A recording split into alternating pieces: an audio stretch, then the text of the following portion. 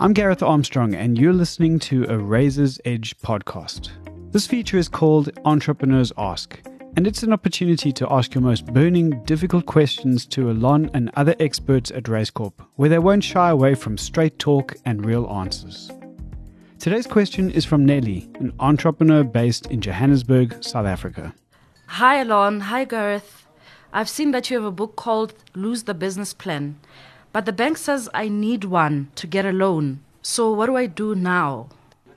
Thanks, Nelly, for that question. In fact, I get that question often. The question really is about the semantics of the name of the book. And the book is called Lose the Business Plan. So the hypothesis in the book is that you need to do the business plan, then lose the business plan.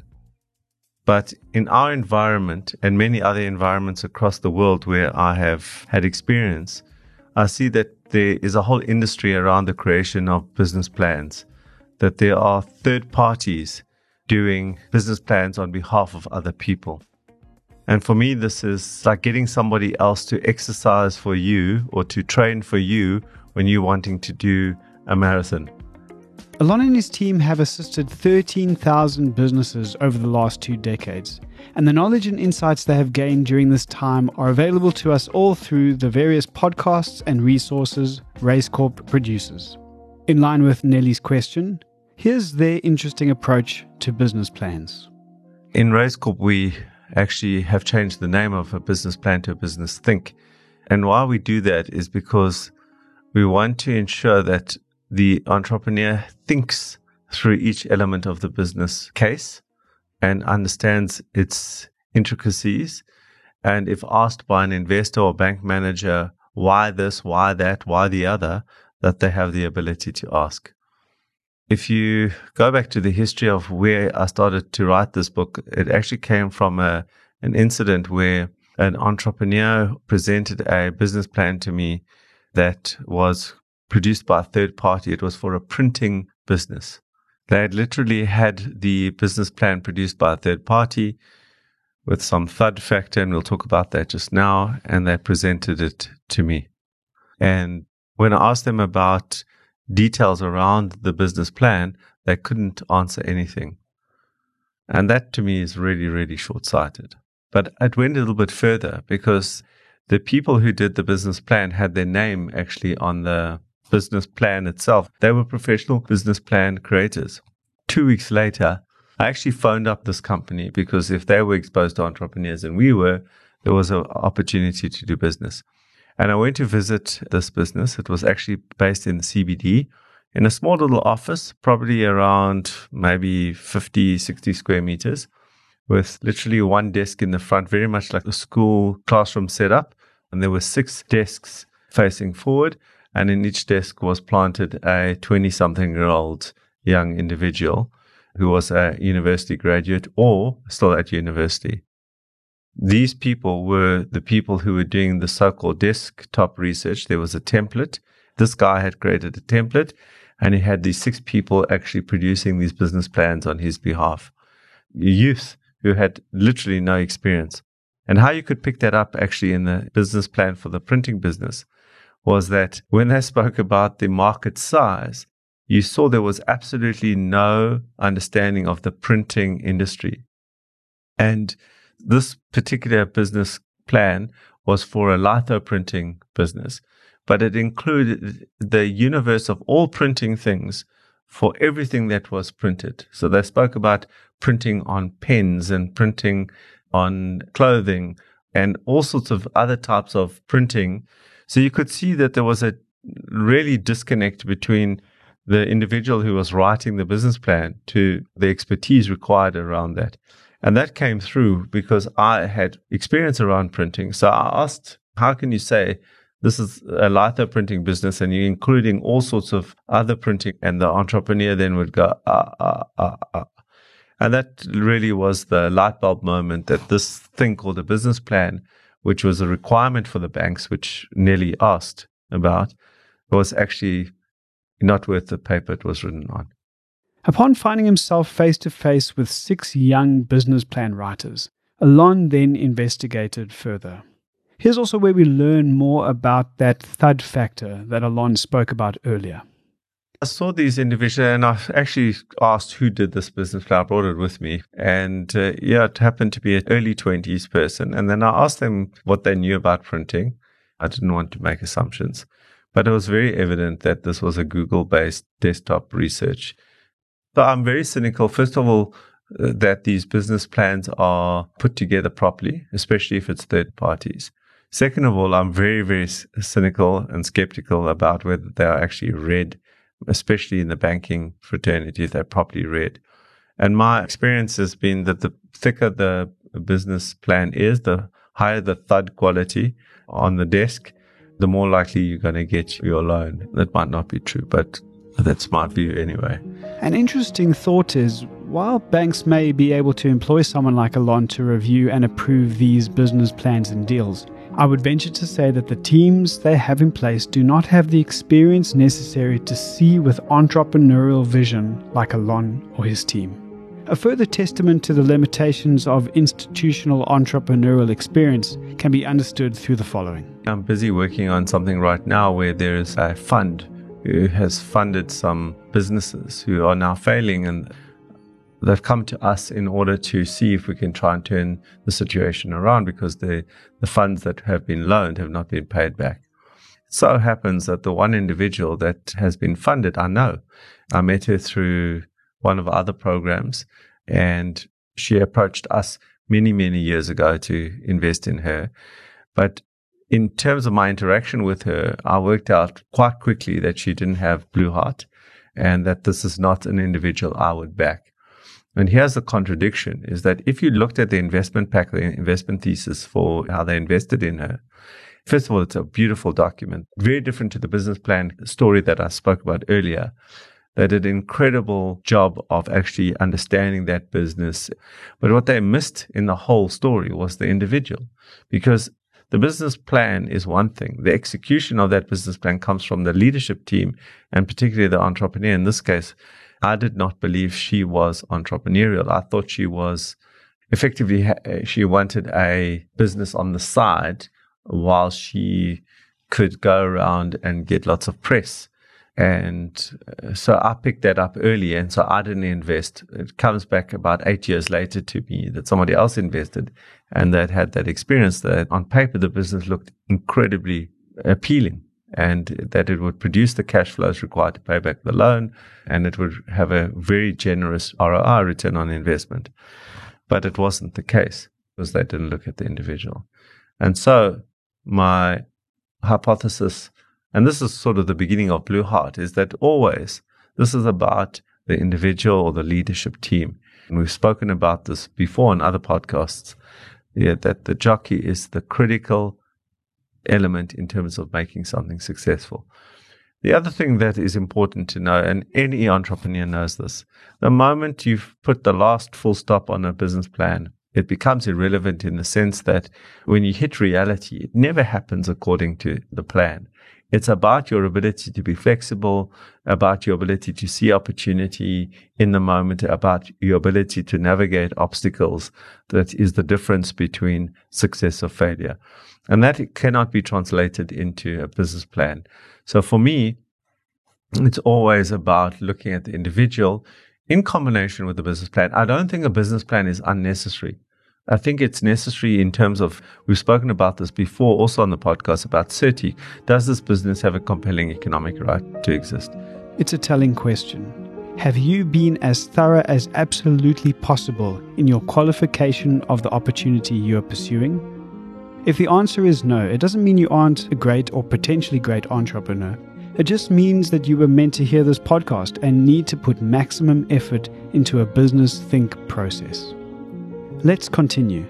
Here follows a warning, a red flag to all those who are pursuing funding using a business plan.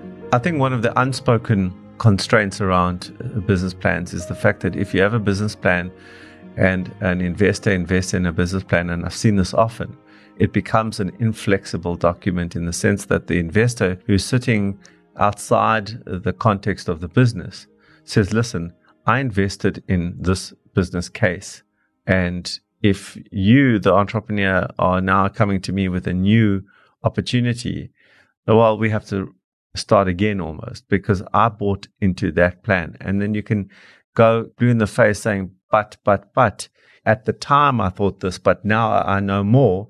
But this makes you look bad in front of the investor, so you don't say it. I know many entrepreneurs who built their businesses slowly, one transaction at a time, one client at a time, because they rejected the possibility of having their business's fate in the hands of funders or shareholders. And investors' goals are often very different to your own.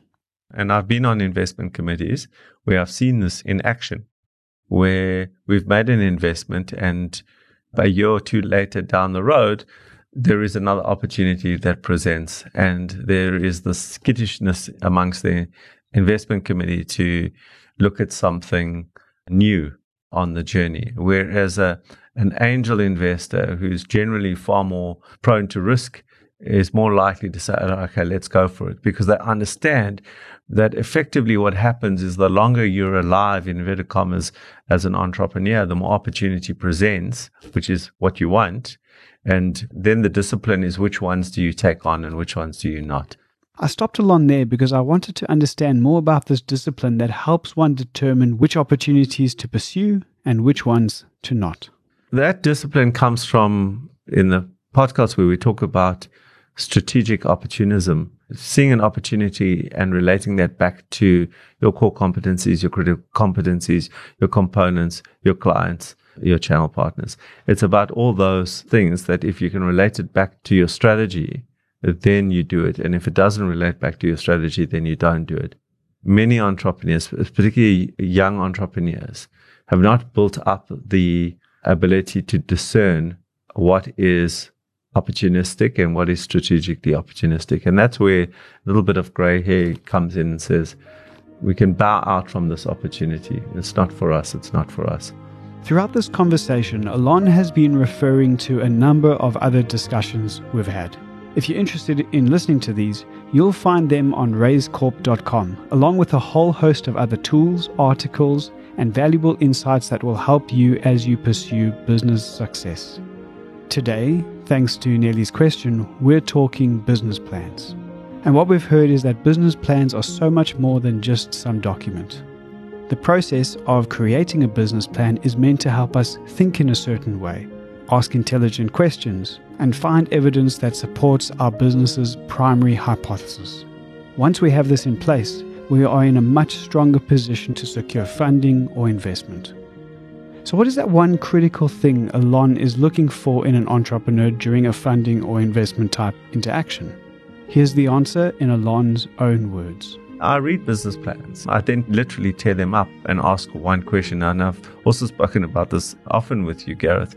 I ask the entrepreneur, how do you make money in this business? How is money made? What is the machinery where $100 goes in the top and $130 falls out the bottom? How does that actually happen? Where is the value addition in the business? And if they can't answer that question, I'm really not interested. And sometimes it's simple. We buy for one and sell for two. That's fine. That's an answer. It's that simple. But other times it's like we buy these inputs, we take it through a manufacturing process, and then we package it and then sell it. Okay, let's look at the manufacturing process. Let's understand that. How competitive is that?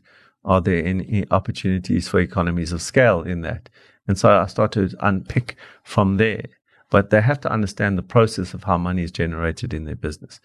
And business plans don't often express that. So I want to know that the entrepreneur knows how money is made, because the document, generally after the money has been paid across, goes into a bottom drawer and collects dust. And I don't know any entrepreneurs that follow a business plan afterwards. So what's the strategy? It's not the business plan. What is the strategy?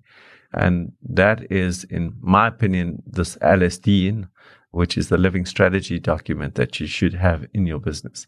And working with the entrepreneurs that I do, where I invest in them, they all have to have this thing called an LSD. And the important word there is it's living.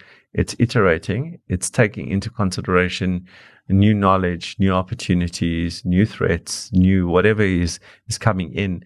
And so the whole document then is sensitive to all the newness and evolves, but not to the point where it's just this left one day and right the next, and left the next day and right the next. Yes, there's a zigzag, but the zigzag is contained, metered. It's better not to have a high frequency change in your strategy.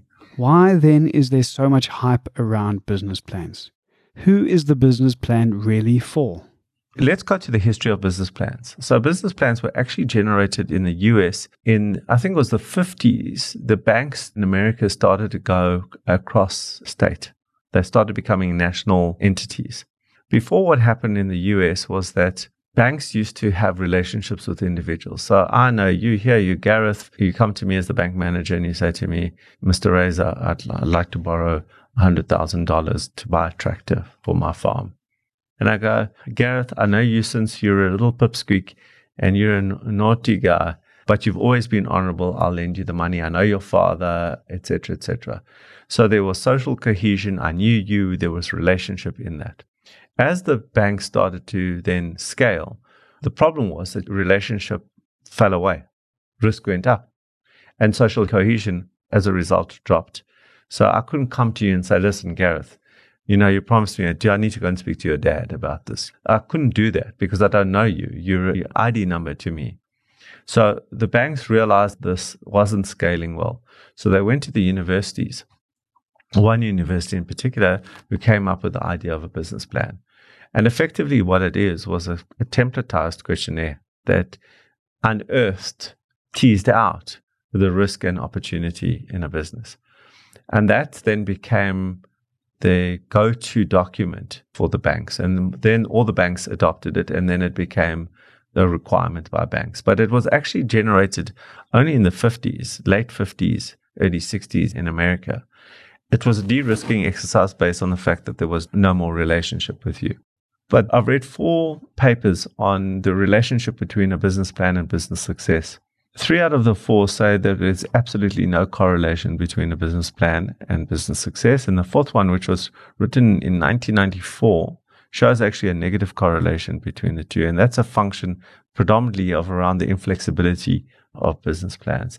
And also the fact that business plans are basically a construct that is generated for a banking system or financial system that wants to invest. So there's almost this pressure, just give me something that sounds good and I'll base all my assertions on that, and then I'll give you money based on whether the curve looks good. The crash of 2000, the dot bomb in 2000, the tech bubble that burst there, where every single company that basically had a physical business that tried to take it online came up with a .com version of their business, and the banks were going mad for these businesses. The VCs were going mad for them. The angel funders were going mad for them. But they had to produce something to justify it because they had to choose still. So whichever had the best curve and the most compelling sort of sexy idea was the ones that got the money. And of course, there's a big difference between having a physical business and then moving, even today, 20 years later, it's still not that easy to take a physical business and take it online. There's certain nuances that need to be overcome in order to make that valid. So that's what happened is everyone wanted these business plans, and there was a mechanism. Here's the checklist. There's the curve. I'm going to get my money in year 3 back, and we're going to make lots of money. So I'll invest in this idea. I invest in the idea was the thinking, not I invest in the entrepreneur. Let's recap before hearing a final word from Alon. Number 1, entrepreneurs aren't fooling anyone with a thud-heavy, shiny business plan, especially not investors, funders, or other entrepreneurs with many years of experience. Number 2, what investors are really interested in is how well you understand your business. Number 3, are you strategically opportunistic because you understand and believe in your strategy? And finally, number 4, think of your business plan much more as a business think process and opportunity than as a document. Here's a final word from Alon. So Tuneli, we live in a pragmatic world where I understand that banks require and venture capitalists require this thing called a business plan. But whether they invest in the business plan or invest in you, it's critical that you, first of all, that you do it, and then you internalize it and understand it can withstand any kind of questioning. And so for me, there's two parts to a business plan. There's the written piece, and then there is, let's call it the verbal piece. And what I highly recommend to entrepreneurs is for them to go to somebody within their network who's an entrepreneur and have a mock panel where they ask all the tough questions and can hear whether they are able to answer those questions in a convincing and valid way. If there's no validity, it's no use trying to put on makeup onto the fact that you're just telling the story in a better way, whereas underneath it's broken. Go fix that thing. Go change that thing. Go change the modeling. And then come back and do it again. Because ultimately, Nelly, you're going to be running that business and you need to ensure that it works. I hope you enjoyed this discussion as much as I have. If you want to hear more just like this, visit raisecorp.com and explore the various podcasts, live stream recordings, articles, and more available there. You can also follow Raise Corp on your favorite social media platform, where their team will keep you updated on all their latest releases. I'm Gareth Armstrong, and once again, it has been a pleasure.